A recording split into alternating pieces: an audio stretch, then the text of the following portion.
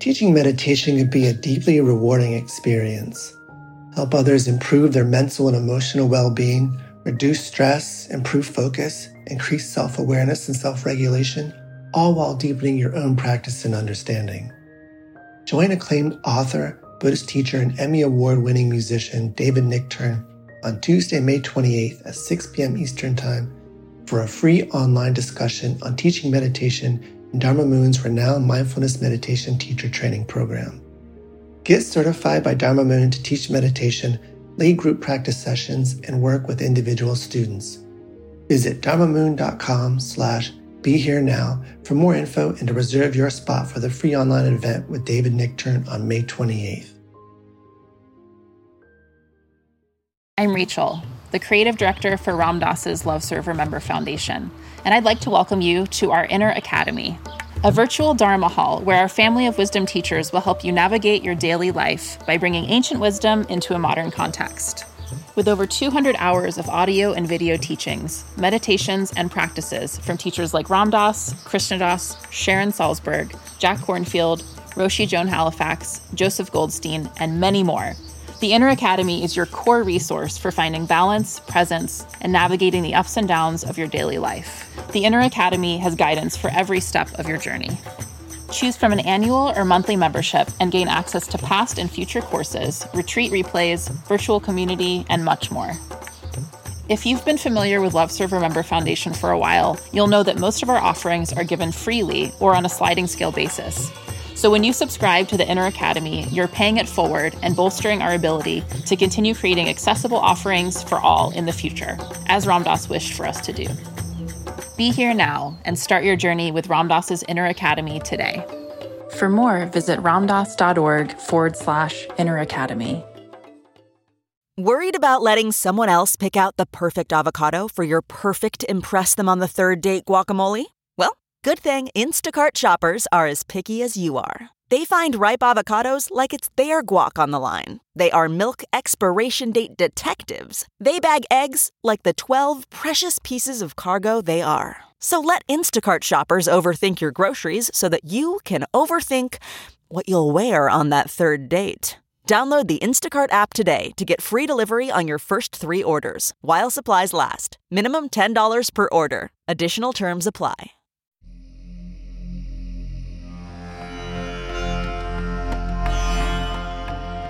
Welcome to the Metta Hour with Sharon Salzberg, where Buddhist wisdom meets everyday life. This podcast is brought to you by the Be Here Now Network and features interviews with the top leaders, teachers, and thinkers of the mindfulness movement and beyond. For more information, visit BeHereNowNetwork.com/Sharon. Hi, I'm Sharon Salzberg, and I'm in conversation today with Mark Nepo. Mark is an author, poet, and spiritual teacher with over 40 years of teaching experience. He has published 22 books, including the New York Times bestseller, The Book of Awakening, and his most recent release from 2020, The Book of Soul. In his 30s, Mark was diagnosed with a rare form of lymphoma, a struggle which helped to form his philosophy of experiencing life fully while staying in relationship to an unknowable future. Mark devotes his writing and teaching to the journey of inner transformation and the life of relationship, and continues to offer readings, lectures, and retreats. Welcome to the podcast, Mark. Oh, thank you. It's great to be here with you. I can't even think about when we were last together physically. I think it was like a million years ago, but it's wonderful to have some time together. And where are you recording from today? Well, I'm at home in my study in Kalamazoo, Michigan. There is a Kalamazoo. I've been there. I've been to Kalamazoo. It's not easy to get to. Actually, it's several flights, as I recall. Yeah, there's no way to fly from here directly to anywhere. Yeah. So, just in case there isn't someone who's familiar with your writing or teaching who's listening, I'd like to start with your stories and what brought you to the spiritual path. Well, especially as I think about this, I just recently turned 70, which seemed remarkable Because when I met people my age when I was younger, I thought they were ancient. It doesn't seem so old. But, many years ago in my 30s, as you mentioned, it was my cancer journey. Before my cancer journey, I was a very driven young artist. And then all of a sudden, life turned me inside out and upside down. And I had never been through anything really, life threatening but at that time, or even really, that difficult, really. And I began a 3-year journey, the heat of that journey, where I almost died. And I had a tumor in my skull bone that was pressing in and out. It was the size of like a grapefruit. And so I was just thrown into this incredible journey, and I was terrified of everything. And so, my great apprenticeship into dealing with fear and pain. And I was blessed to come through that. And the first part of the journey was that tumor in my skull bone over several months vanished. And it was a miracle. And no one could explain it. And I was kind of like thrown back into life like Jonah, spit out of the mouth of a whale. Mm-hmm. And within months, because, that was so dramatic on my head, but within about 8 or 9 months, there was a very tiny sister tumor growing on a rib in my back, which I didn't notice. No one noticed. And that grew. And then I went through a second journey of having that did not vanish, and I had to have it surgically removed. I had a rib and muscles removed from my back, and then I went through months of very aggressive chemo to try to ensure that any vestiges that were left and the chemo almost killed me. At which point I had to stop, and so one of the several things there that led me to the spiritual path. One was that miracle is a process and not an event. I needed to say yes and no and maybe and about face so many times that as Blake says in one of his aphorisms, straight is the road to improvement, but crooked is the road to genius. Not genius as in brilliant, but the original notion of the word of genius meaning attendant spirit. And so there I was on the other side. And I would have to say that, a couple of monumental things for me that changed everything is, one was that I raised Jewish. I feel I am Jewish by heritage. But I became a student of all paths on the other side of this because I was blessed to have love and help and kindness from people from all traditions and walks of life. And I say traditions very loosely, including, friends who were scientists and people who were atheists, every imaginable thing. And so on the other side, all those years ago, I was not and am still not wise enough to know what worked and what didn't.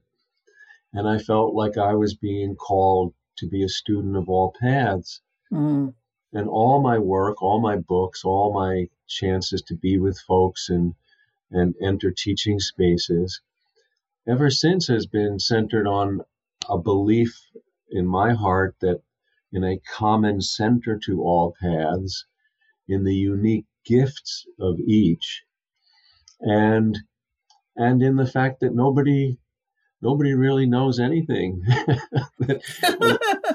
I'll agree with that. We're all just comparing notes. So, anything that I share are just examples, not instructions. And two other things that were very transforming for me is one was that I always believed in a kind of a heartfelt view of life and the world. But before my cancer journey, I was in my head about it. I was kind of, I was kind of like I wasn't just a driven artist. I was driven to peace, and it obviously didn't work very well, and not through any wisdom on my part, but being, you know, thrown upside down and inside out. I woke on the other side, and my head has always served my heart since. It was like everything that was in my head kind of melted like snow into the ground of my heart, and that changed everything. Um, and and the third thing is that, as I said, I was driven, and on the other side, I woke up and my drive was gone, which was very disorienting. I mean, I thought I'm so grateful that I was still here, Mm-hmm. but I was like, oh my God, did I lose my gift? Like, where did it go? What happened? And it took me months to reacclimate and discover that I was now drawn to things, not driven. And that has led to my being prolific and to being, because I write about what I need to know. And there's a lot I don't know, so that's why I'm prolific. If I'd written about what I know, I would have written very little.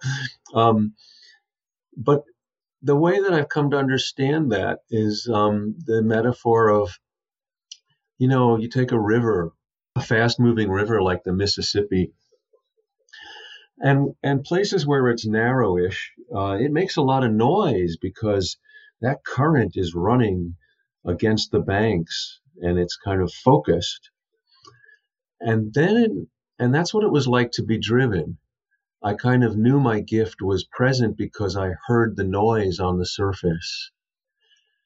But then it didn't disappear like that river, that when it gets to the sea, it doesn't disappear. It goes deeper and joins the rest of the water, and it doesn't make as much noise. And so my drive had gone deeper and joined a wholeness I was just being initiated into. And so once I could feel that, I kind of relocated my gift. There's so much in what you say that I want to respond to. It's very beautiful. First, I was thinking that in some schools of Tibetan Buddhism, the word that we would translate as meditation, they describe as getting used to it or getting familiar with it. And that, of course, brings up the question, like, what's it? And what I say in trying to describe it is that, this is a belief that as human beings having a human life, we have these moments of profound insight and connection and love and clarity, but we don't necessarily tend to live there. We may not be awfully used to it. And that many things can bring us to those moments, including tremendous suffering, where everything else just seems to fall away.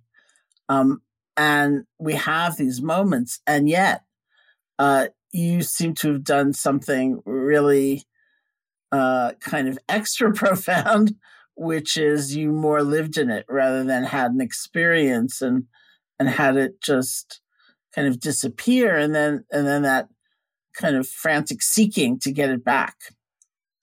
Well, it's so interesting that when I look back at being, like I said, a young, driven poet, then I felt like, gee, and in a very earnest way, like if I could really work hard, maybe over a lifetime, I might write one or two great poems.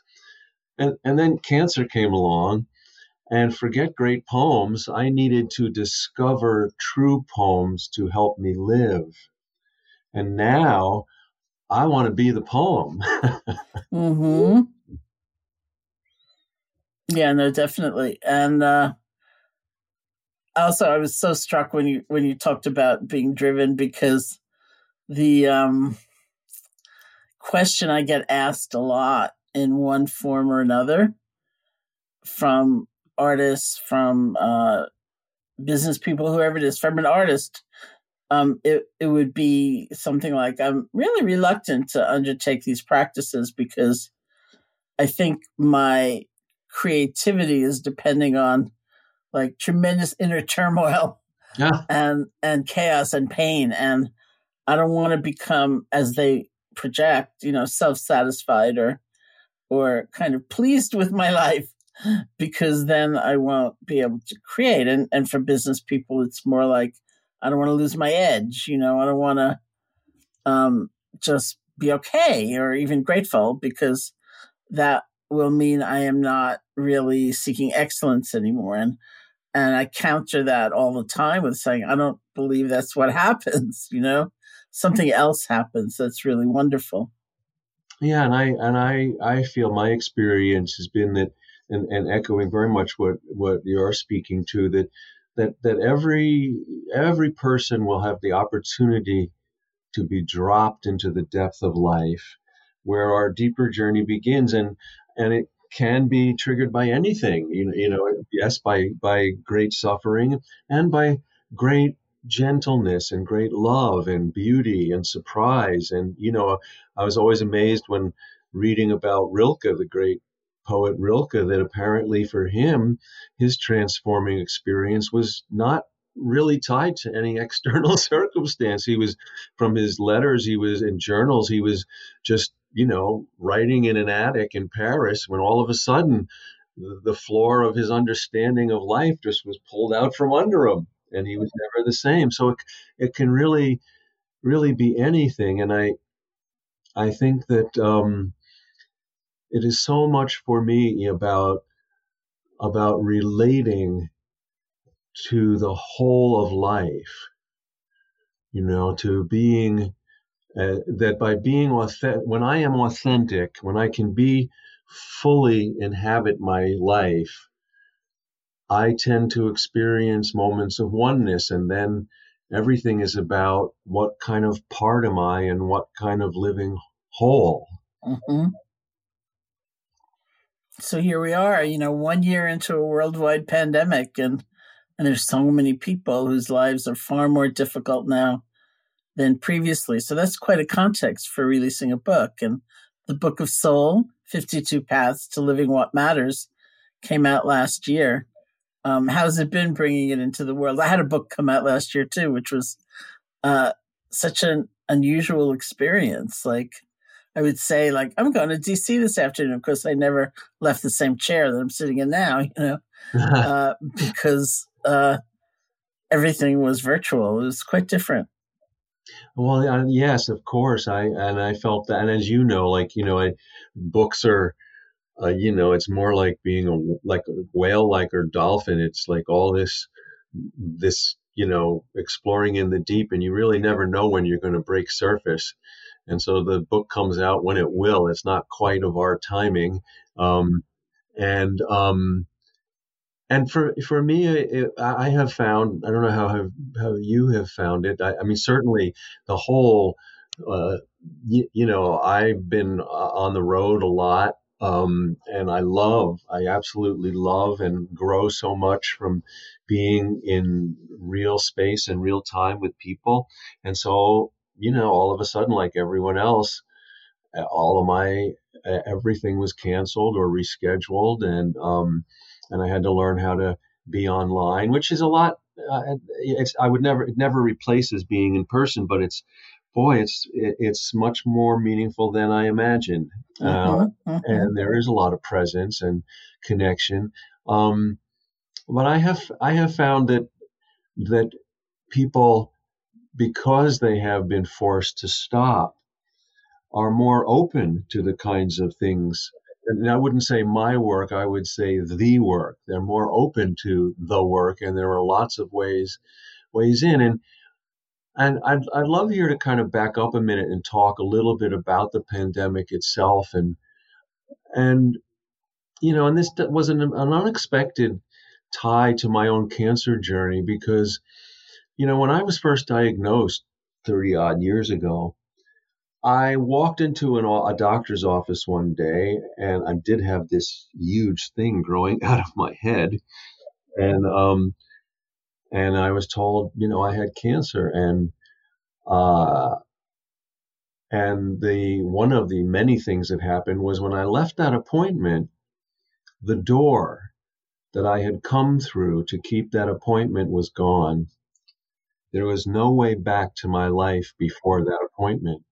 And I feel like the pandemic has done this to the entire world. The old world is gone. Yeah. There's no going back. There's no doorway back. And I think, and it's made me reflect about, if you recall Elizabeth Kubler-Ross's stages of grief, and if anyone's listening, just they're these different phases, not necessarily in order, that people with great loss and grief encounter and go through, and they're everything from denial to anger to bartering to depression and acceptance. And I think there's whole parts of our society that are stuck in these different phases of grief. There are huge parts of our society that are stuck in denial. It's a hoax. There's no pandemic. My God, what? No, all these, what's happening? Of course it's real. Or even all the out of proportion anger about wearing a mask. I mean, what are we angry at? Biology? Gravity? So I feel like, we've been forced, the whole world has been forced into a global Sabbath, and forced to, I remember years ago, Wayne Muller's wonderful book on Sabbath, and when he defines in there the wonderful one definition that Sabbath is the one day we don't turn one thing into another. And here we are, we've been forced into this open-ended Sabbath where we have been forced to stop dreaming, scheming, planning, running from here to there, manipulating, undoing, doing, and forced to say, who and what are we now? How are we being asked to change? And as I found with my cancer experience, what is opened in us is always more important than what opens us. Well, it's so interesting what you say, because it also reminded me of this time years ago when somebody in this particular community that I was somewhat connected to suffered a great affliction, and people around them started behaving kind of badly, toward one another. And this friend said to me, as I was just sort of remarking like that's so strange, and she said, very few people know how to grieve, which is something that really stayed with me. And I thought, and since then I've seen, the very odd behavior that can happen in a family when somebody dies. And it's actually not a skill we have necessarily been taught in this society. And it's very, very painful. And hence we get stuck in all kinds of strange refutations of the truth, that the sorrow, that there's loss, that things are not the same and they're not going to be the same.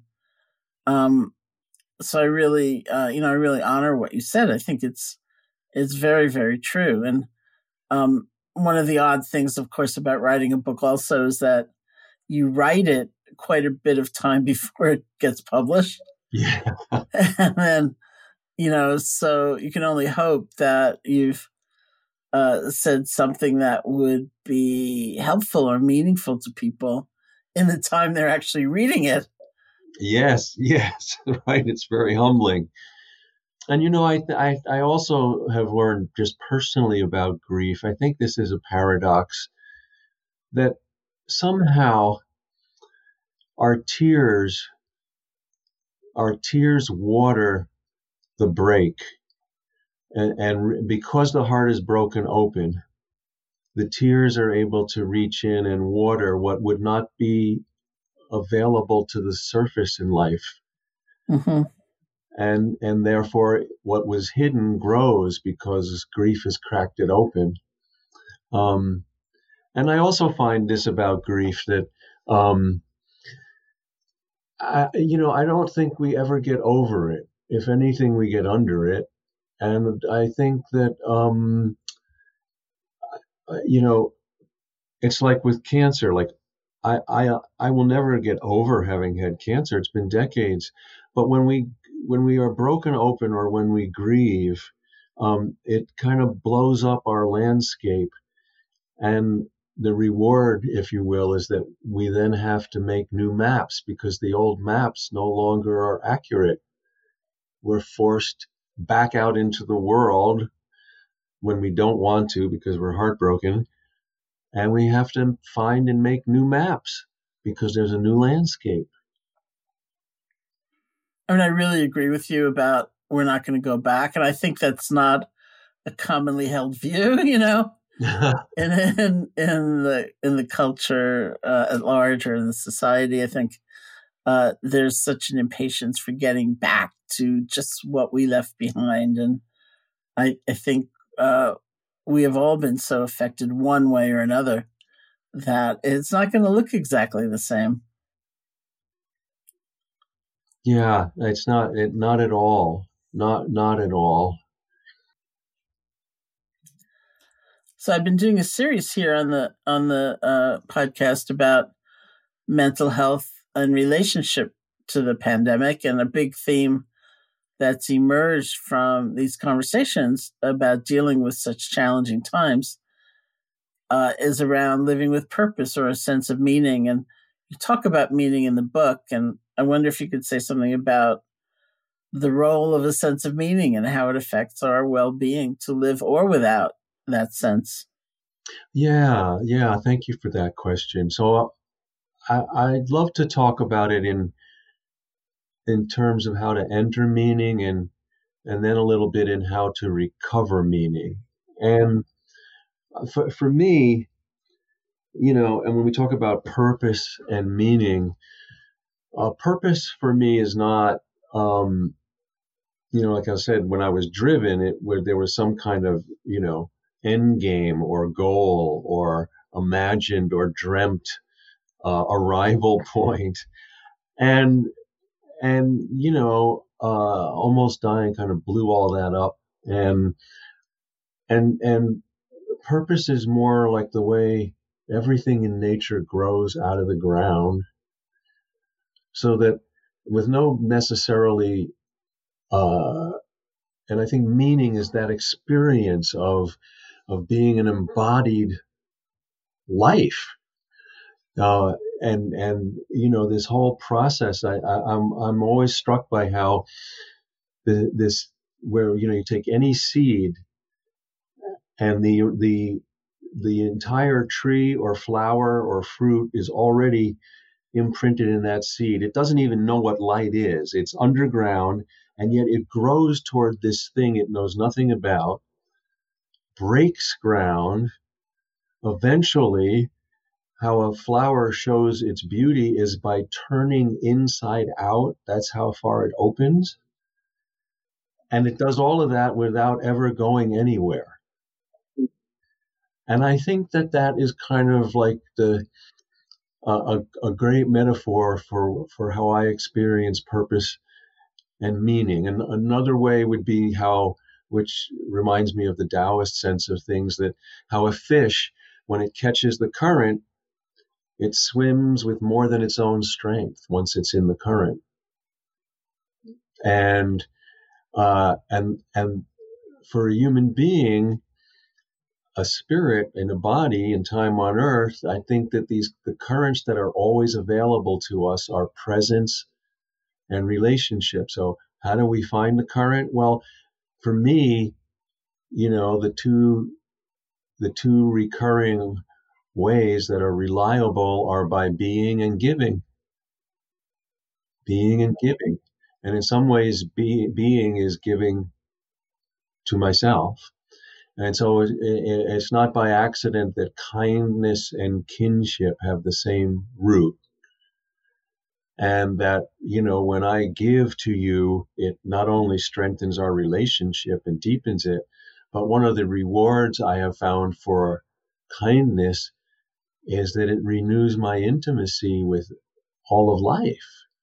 And the other humbling thing that I have found around meaning and that goes with kindness is, we're all taught to be great problem solvers, and problem solving is a great skill. It's not a worldview. It's a skill. It's a tool in the toolbox of the mind. But I have found, and however we name these things personally, that the mind only goes so far. And whenever I'm stuck and I can't figure anything out further, I find if I give, it cleanses my mind.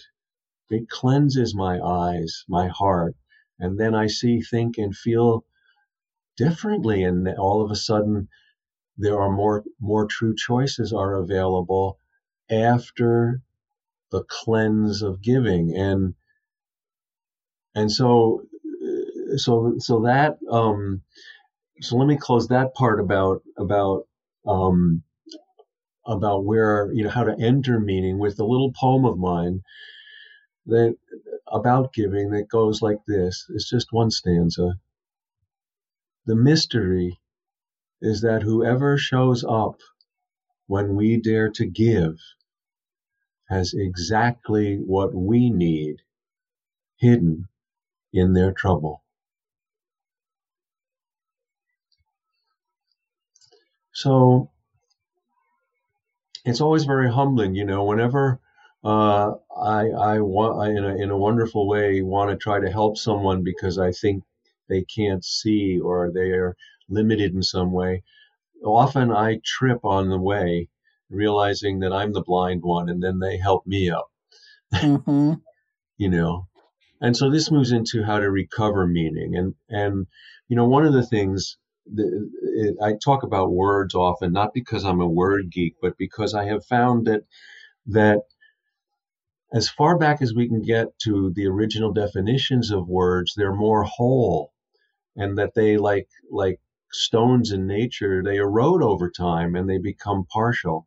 So I'm often enlivened and refreshed when I can come across more original meanings. And so this is the word sacrifice. And there's a lot of sacrifice going on right now. And I think of all the health workers and the people who are just sacrificing so much to keep us all well and to keep all of us going. And I was amazed to discover that the original definition of sacrifice is a little different. So if all those gestures are like the plants or the flowers that break ground, well, then this definition is more of the soil of sacrifice. And the definition is this, that the original definition of sacrifice was to give up what no longer works to stay close to what is sacred. To give up what no longer works to stay close to what is sacred. And that has been such a profound teacher for me because all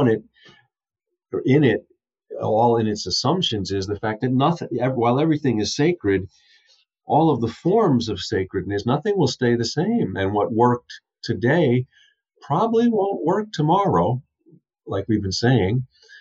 And so therefore we have to figure out how to put down what doesn't work and how to pick up what will. And so that leads to what I would want to offer to anyone who's listening, 3 kind of perennial questions that I think are personal, but they're also societal right now. And that's this: when things no longer work, when the old world is gone, what needs to be repaired?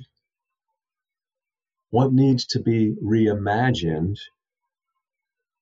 And what needs to be left dismantled now that it has been broken?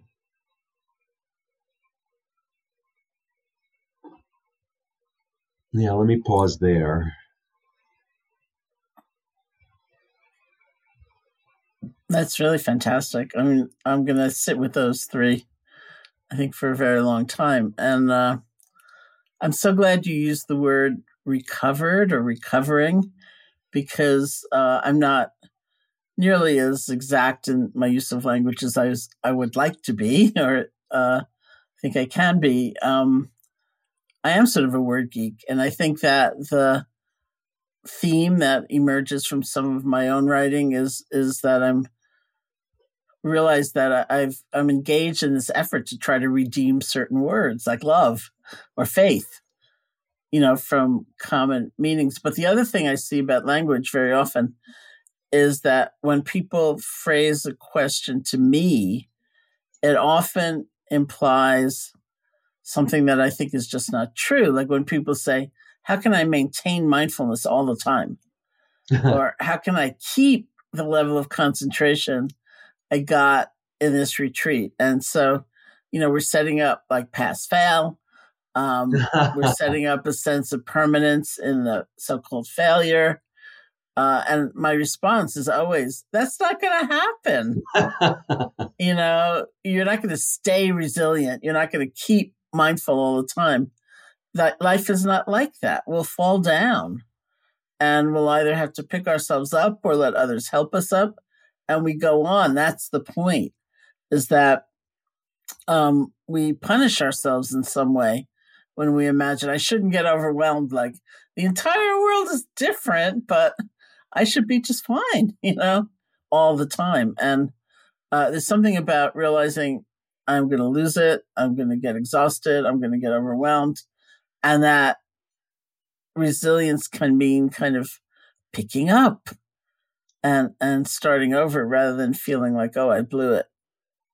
Oh, I agree completely. I think it's one of the beautiful things about being human, and is that everything we need is right here in flawed abundance, and I will discover it and forget it 100 times, and I've come, it's interesting, and I can talk about this a little bit in terms of writing, because it shows up that way. As a young writer, I remember, I would see an image, or I'd see a vision of something, or a metaphor, and I would try to write it. And I'd look at what I wrote and I'd go, well, that's not even close. I can see it. Why can't I say it? And then I'd try again, and then I'd try again. I would, 5, 6, 7 times, and I would be so frustrated. Well, very much in keeping with what you're sharing, Sharon, I discovered that, the only thing worth writing about are the things that are unsayable. And we're never going to say it. And now at this phase of life, even though I'm more skilled, the same thing happens, except now, after 5 or 6 attempts, I'm not frustrated. I'm grateful to the inexpressible thing, because look, it gave me these 5 or 6 poems. Thank you. Thank you.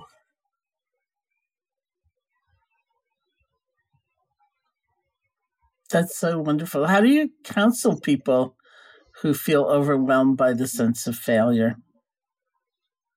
Well, I very much like you. I try to, of course, witness and honor the truth of where they are, because and then I try to share stories about how the truth of our experience and the resiliency of honest and deep expression is liberating unto itself. And I try to share stories about that as well. A great story about that is Beethoven. Beethoven, and we all know he was this, unprecedented genius of music. But what I so honor about Beethoven is he was an ordinary person carrying an extraordinary gift. And that's what made him heroic to me. And as many of us know that, so here, picture this young man who is discovering his gift, that he is hearing in his being, music that has never been heard on earth. And at the same time, he's discovering that he's going deaf. And, he will never hear it played. And by the time he went completely deaf by the age of 28. And by the time in 1802, he was very struggling, very depressed, very overwhelmed by this. He saw no way out of this horrible contradiction. And he lived in Vienna, and there was a small town outside of Vienna called Heiligenstadt. And he was going to go there for his own kind of retreat, some solitude. But the truth is, he was going there because he was contemplating suicide. And when he got there, he was so brutally honest with himself about his own despair, and he began to write a suicide note, which was a letter to his brother. But the power of the truth of his heart's expression, that by the time he got to the end of this letter, everything was leading up to this, but at the end of the letter, instead of saying he's going to end his life, he somehow says, well, I'm going to make the most music I can with what I have for as long as I can. Mm. And he folds the letter, goes back to Vienna, puts it in his top desk drawer where it is not discovered till after his death in his 50s. And the next decade is arguably a decade of masterpieces. And, it's just that not to deny, as you've been saying, the struggle, the despair, the pain, the difficulty of being human, not to turn from, not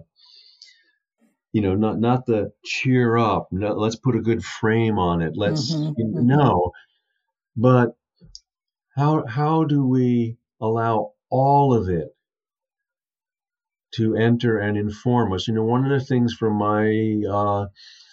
my cancer journey that I discovered was so powerful for me was, it was a moment where my first chemo treatment, which was in New York City, was horribly botched, and I got terribly sick. It was weeks after I had that rib removed from my back, and I was in a Holiday Inn getting sick every 20 minutes. And my former wife and a dear, dear friend were with me. And at every moment we thought, well, I can't get sick again. And eventually went to the emergency room, but being exhausted, afraid there. Then, I'm sitting on the floor of this room with my elbows on my knees, and through no wisdom of mine, just because I was so broken open, the sun starts to be first traces of dawn. And for the first time, it enters me that this is real for me. I'm afraid, I'm in pain, I don't know what's going to happen next. And all of a sudden, at the same time, I'm feeling somewhere nearby a baby's being born. And somewhere nearby a couple's making love for the first time. And somewhere else at a table over breakfast, a parent and an adult child who haven't spoken in years are for the first time hearing each other. And I learned in that moment that to be broken is no reason to see all things as broken. And that when I'm in pain, I need the company of those who know what it is to be in pain, to be broken. I need everything whole to heal. One of the things I asked myself over and over again, because the publication of my book was delayed, which gave me the chance to write a new preface. Since every word I had written was written before the pandemic, other than the preface. And the question I kept asking myself is, what's still true? In disruption and chaos. And another form of that is what's intact?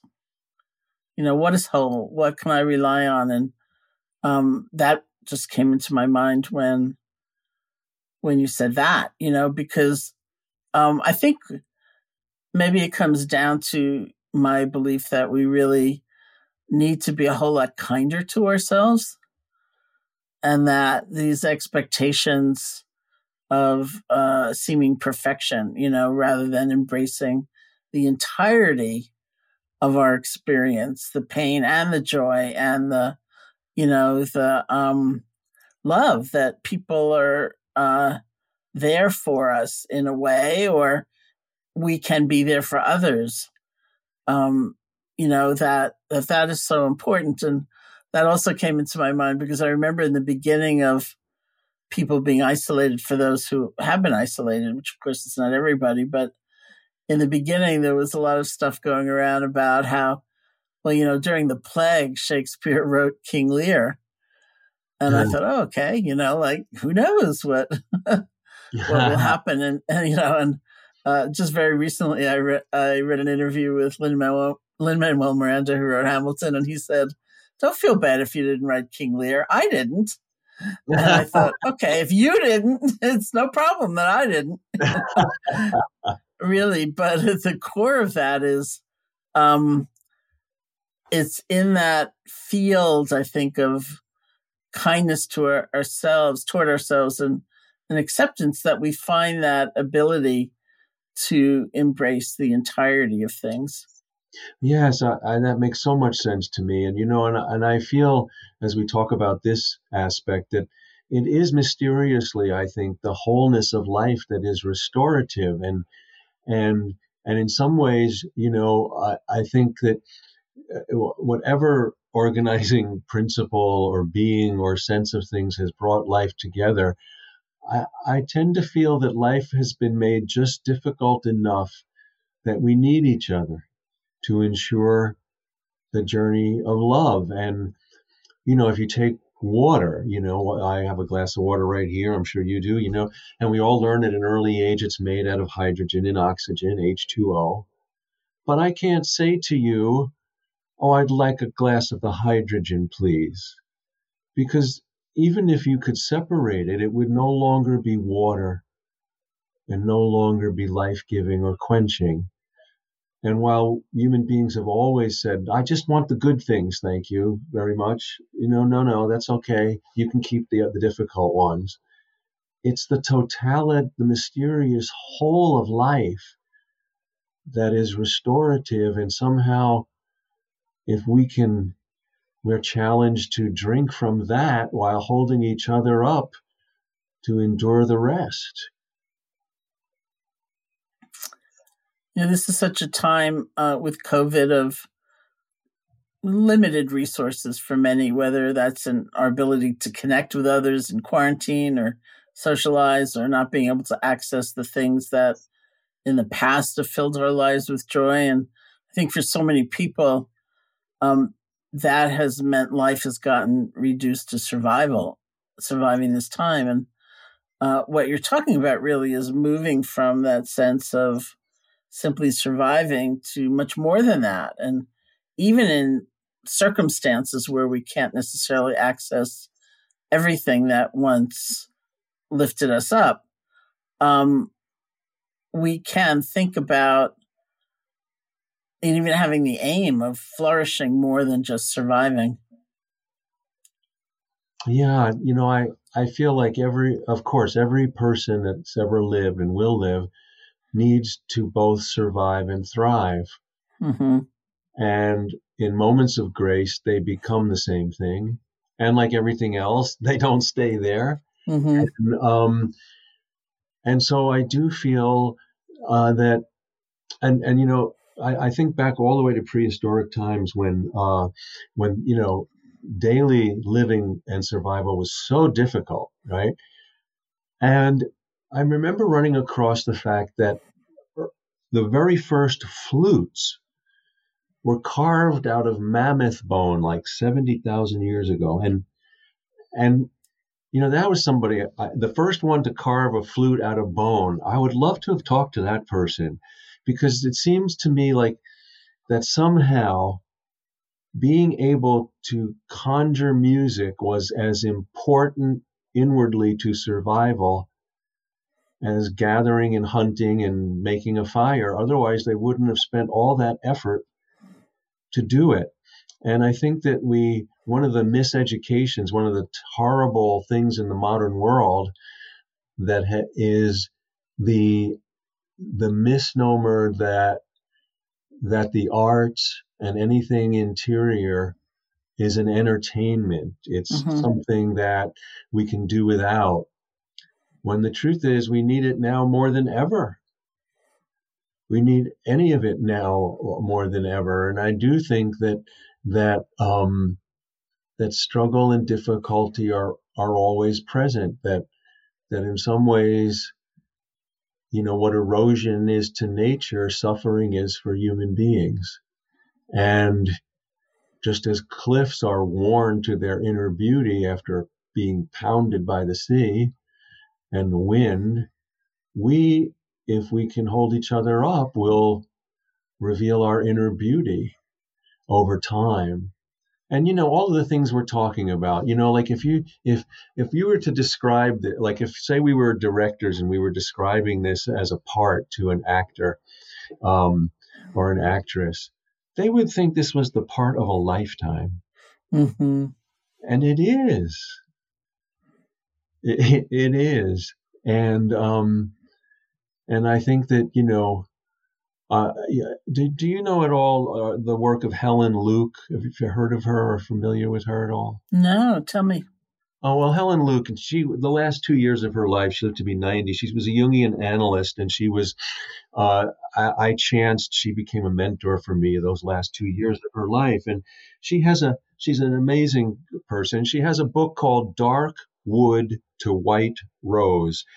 And it's about the transformative journey that's revealed in Dante's Divine Comedy. And, when I first encountered that one of her works, which when I knew her, I didn't read it at the time because the way it sounded, I thought it was like literary criticism.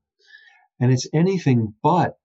It is this most amazing archetypal journey that we all go through. And the heart of what she says, and why I share it with you now, is she looks at this journey that Dante goes through from hell through purgatory to paradise, and her take as a Jungian analyst and as her person is that's not climbing a mountain, that's not going from the dark to the light. That's a horizontal journey of consciousness. So hell is the cost of false living.